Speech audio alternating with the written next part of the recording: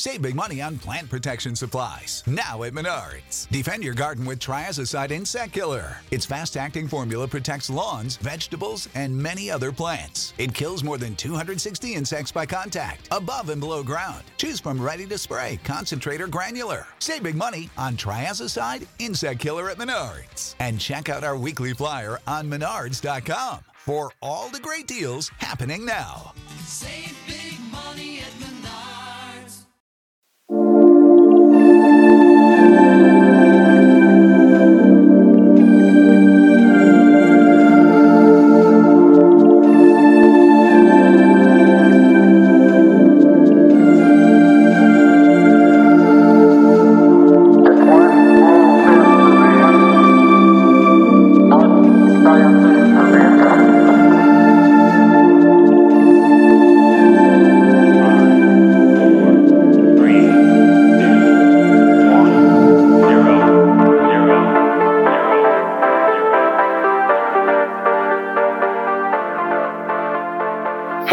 Listeners, and welcome to Ohio Mysteries. We will get to our story in a moment, but first, I would like to go over our usual shout out to all of our listeners. It is because of you that we are one of the biggest podcasts in Ohio.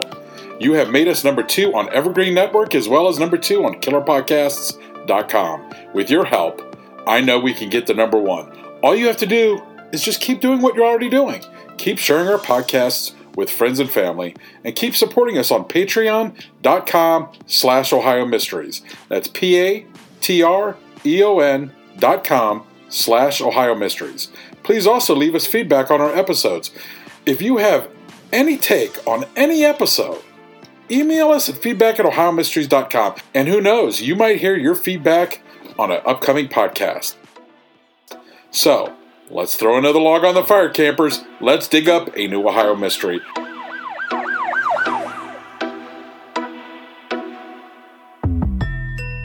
I'm your co-host, Steve Yoder, and with us, as always, is our storyteller and journalist who spent 30 years telling these kinds of stories at the Akron Beacon Journal, Paula Schleis.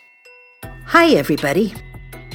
He was handsome and charismatic, the kind of man whose friendly smile quickly put strangers at ease.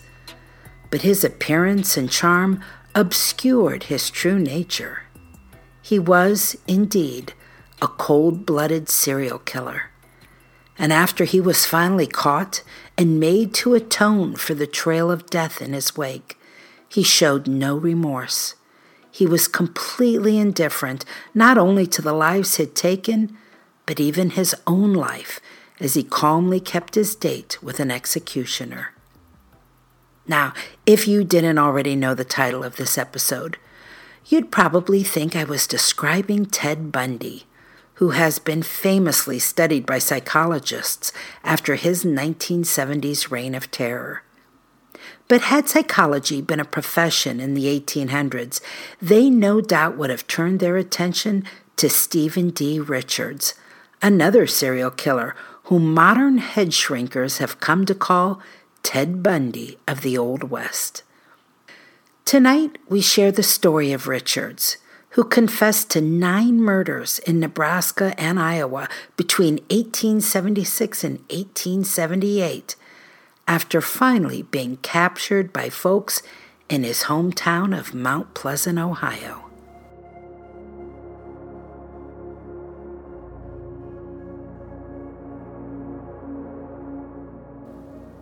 Richards was actually born in Wheeling, West Virginia in 1856 into a large family. He had 5 sisters and a brother. But his family soon moved to Ohio, first Monroe County, then Noble County, then finally putting down roots in Mount Pleasant, a village in Jefferson County along the state's eastern border. That's where he spent his formative years. His mom was a devout Methodist, not particularly strict, but influential enough that young Stephen attended Sunday school and church regularly. She died when Stephen was 15 years old. His father was a farmer, and Stephen kept himself busy with assorted jobs at area farms. He also attended the local Oak Grove school, where he was sure his teachers considered him well behaved. He said he never did anything bad while living in Mount Pleasant, that he was well raised, stood in good society, and traveled in good company. He also grew into a looker by contemporary accounts, 6 foot 2 inches tall, strongly built, dark hair and blue eyes, and a smile that revealed perfectly straight white teeth. Mount Pleasant was founded as a Quaker community, home to active abolitionists and the country's very first anti-slavery newspaper. Even after the Civil War in the 1870s, it was, as Richards described it, a very orderly town. In other words, not exactly the kind of environment one would expect to rear a psychopath.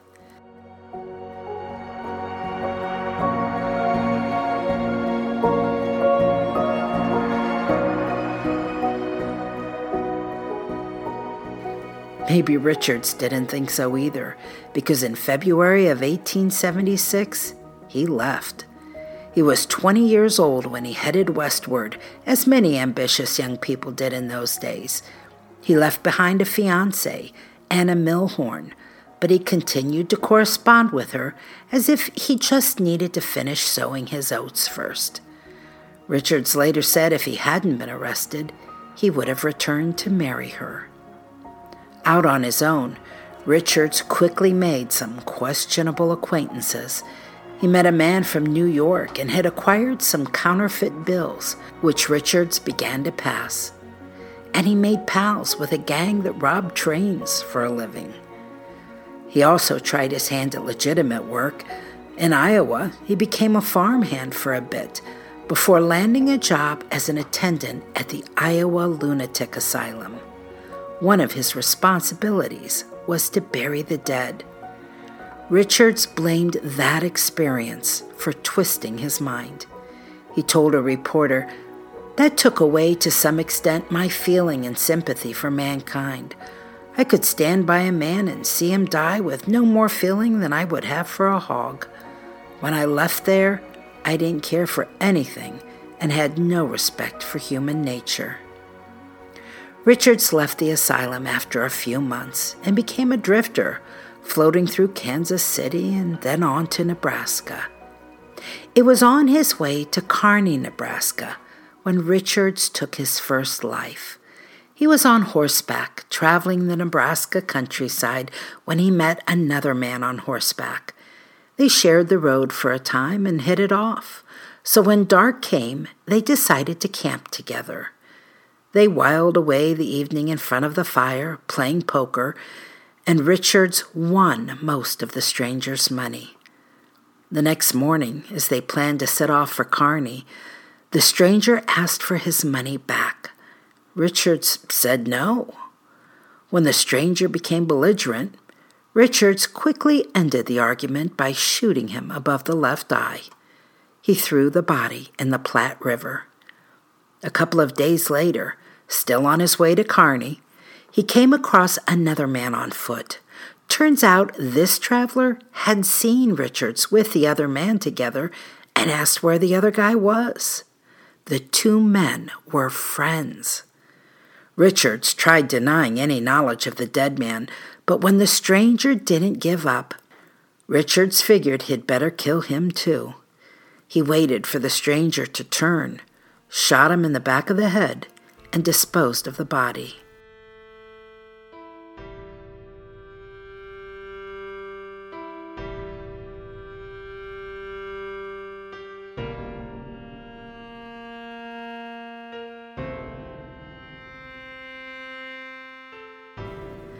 There was more bloodshed in Kearney, but Richards lost count.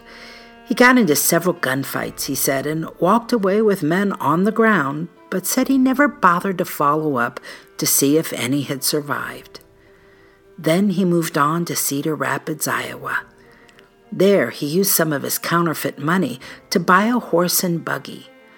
But when the seller later realized the bills were fake, he tracked Richards down outside of town and confronted him, threatening to have him arrested. Richards shot him and buried his body. By now, Killing was coming so easy to Richards. It didn't take much for him to find an annoyance worthy of murder. In March of 1877, he met a young man on his way out of Grand Island, Nebraska, and they camped together along the Platte River. That night, they started a fire, ate dinner, and laid out their blankets when Richards said he made some careless remark about a trifling matter. To whatever the remark was, the guy said, "You're a liar." Well, those were fighting words. "It's a good thing you don't mean all you say," Richards said to the other guy. And he said, "But I do mean it." Richards said, "You don't want to mean it." That's when the other guy laid his hand on his pistol and said, "Here is something that backs up all I say." Richards didn't hesitate.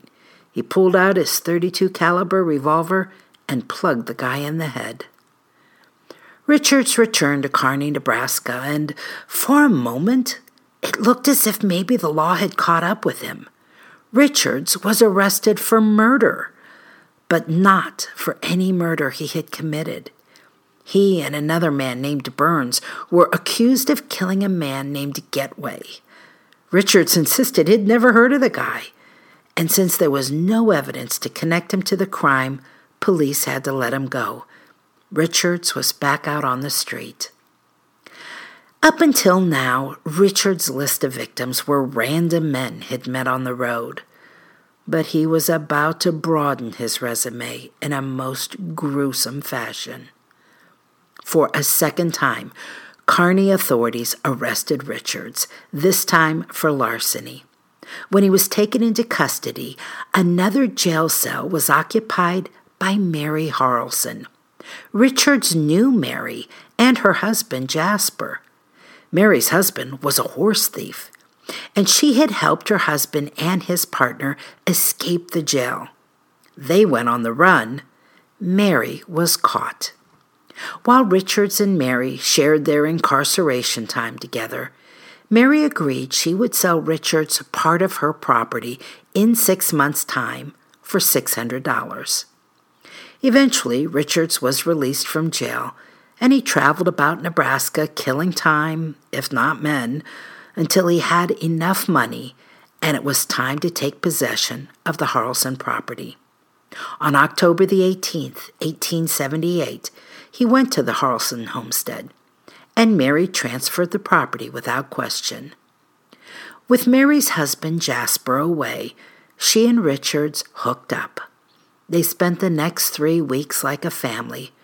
Richards played with her 10-year-old daughter Daisy, sang songs with 4-year-old Mabel, and laughed as 2-year-old Jasper repeatedly clung to his pant leg.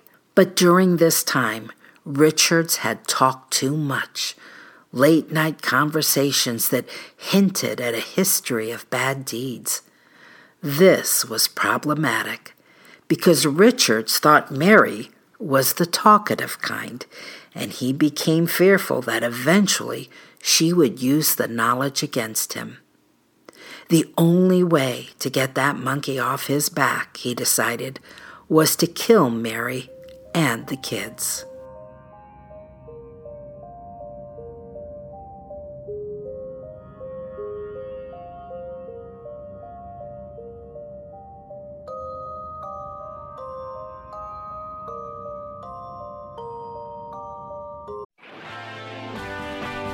This is Alex Hasty, the host of Ohio vs. the World, an American history podcast. On Ohio vs. the World, we'll travel back in time with the authors, historians, and even witnesses to visit the most exciting, consequential, and too often overlooked topics that have shaped America's history. There seems to be an Ohio connection to so many important moments. When you said Ohio versus the world, we did some damage. So join us and we'll take a deep dive to enlighten, educate, and entertain you as Ohio vs. the World makes history fun again.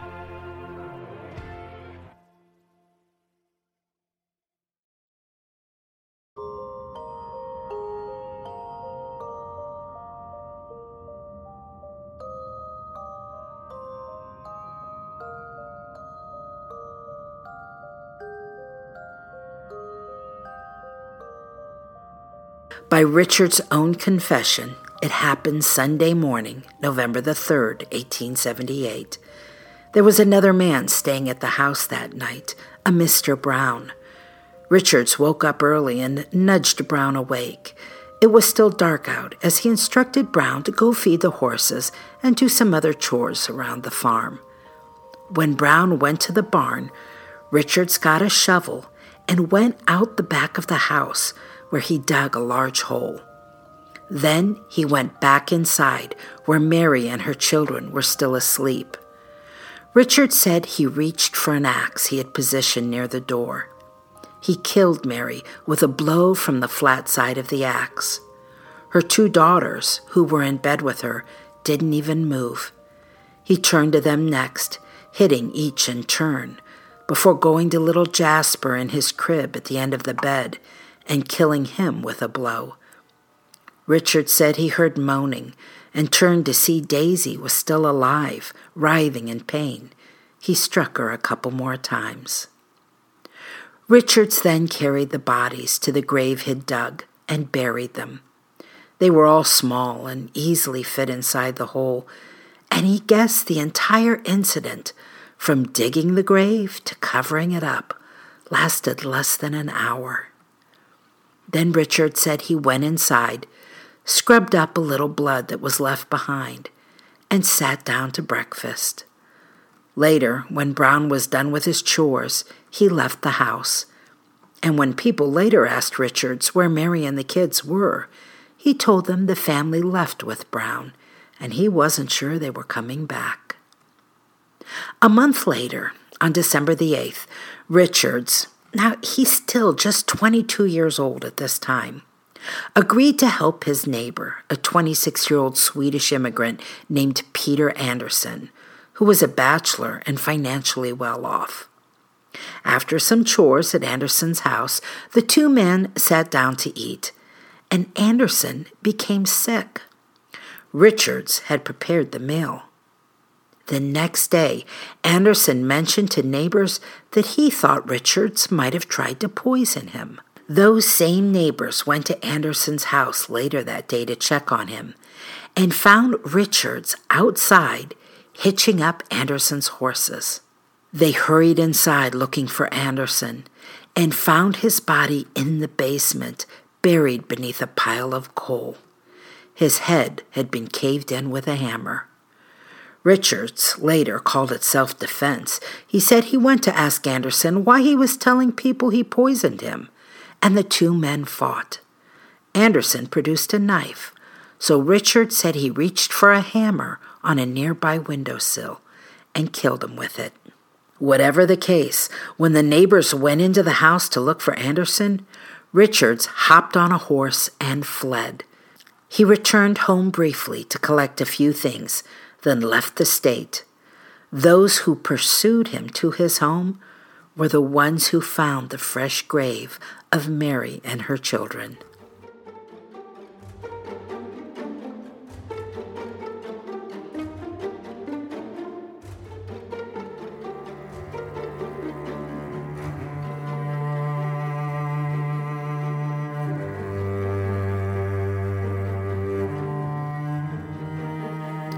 Richards was eastbound, headed for home. But behind him, word was traveling. He was a wanted man.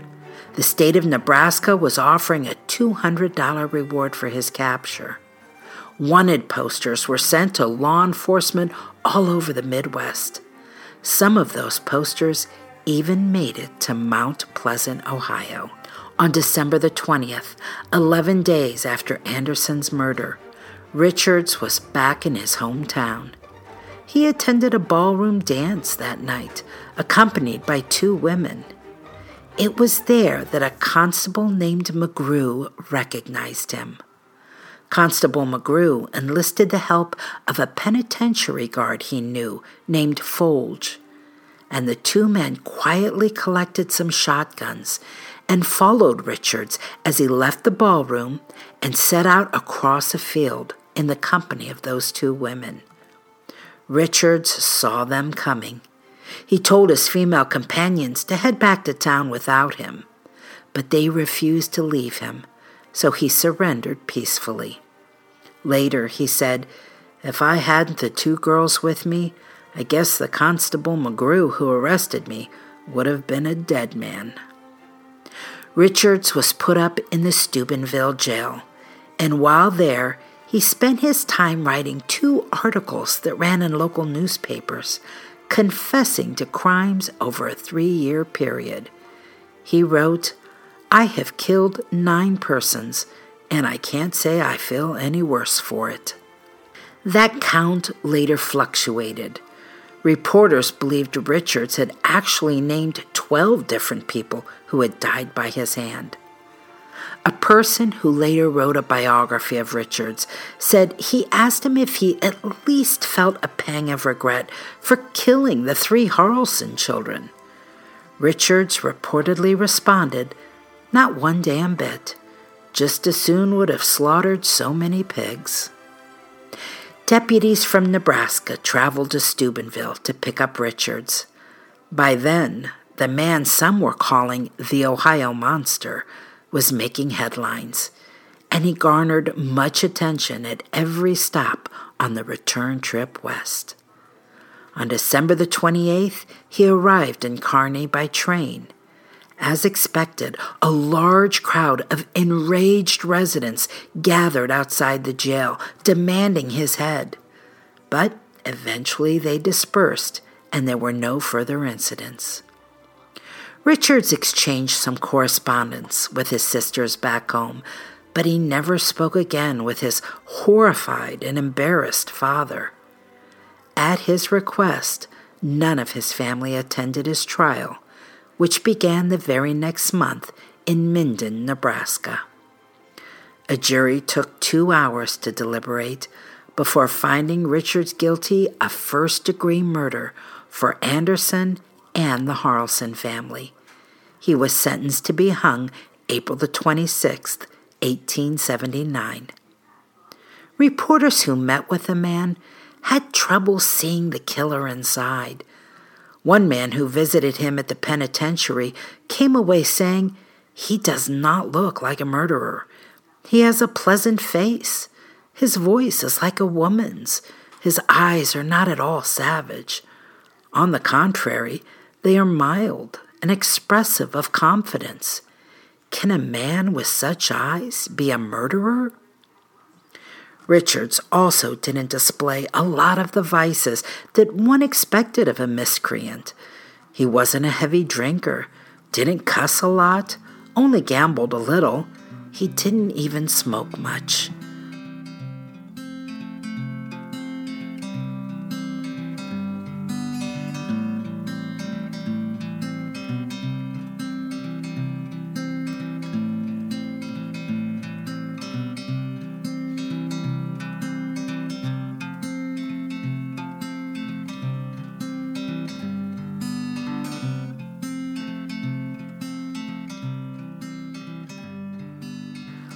Authorities decided to make a public spectacle of the hanging.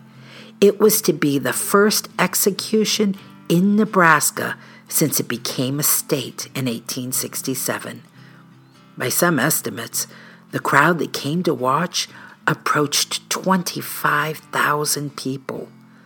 Authorities had an enclosure built around the gallows, hoping to keep folks at a distance, but the crowd wasn't putting up with that.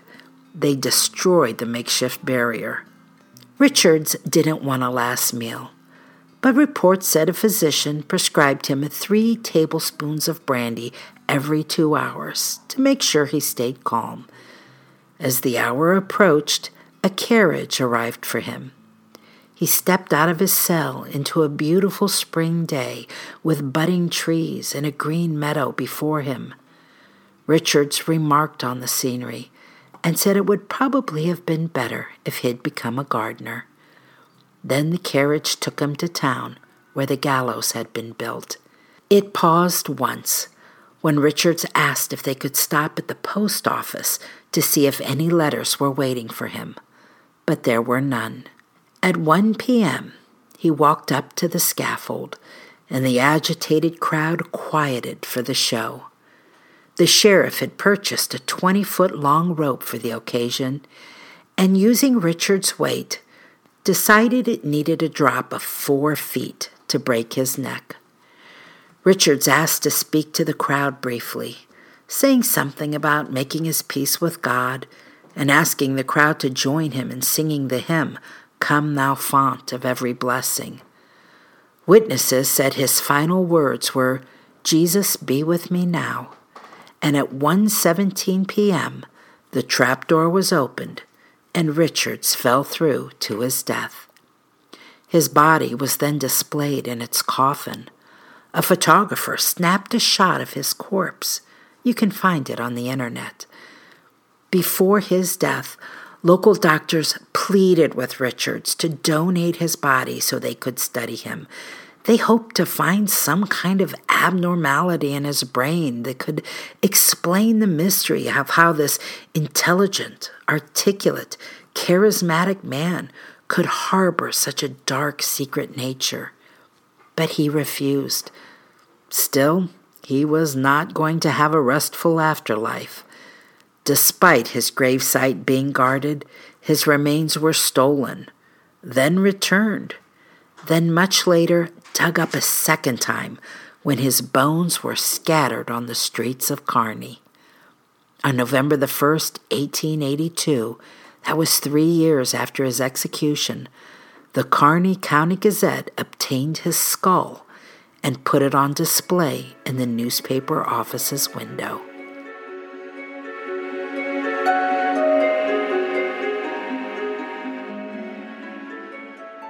You know, it's easy to forget that there were serial killers that far back. I think we probably tend to think of them beginning with Jack the Ripper and being more modern day trend. True. Although, are you, by definition, a serial killer if you're just a gunslinger killing guys who annoy you? And when I think of a serial killer, I kind of think of someone who's stalking victims. Yeah, that's definitely a good point. Maybe there's another term, like for a repeat killer, maybe multiple murderer. Say that 3 times fast. I don't think I said it right the first time. I'm not going to try it at all. That's it for tonight, listeners. For photos, news clippings, and more on this and every episode, hop on over to OhioMysteries.com. I promise you will not be disappointed. Paula has put a lot of work into that page. You'll be able to find any of the episodes you are looking for, any of our Akron Beacon Journal crossovers. We'll see you here Wednesday, and then we'll see you back here next Sunday for another episode as well.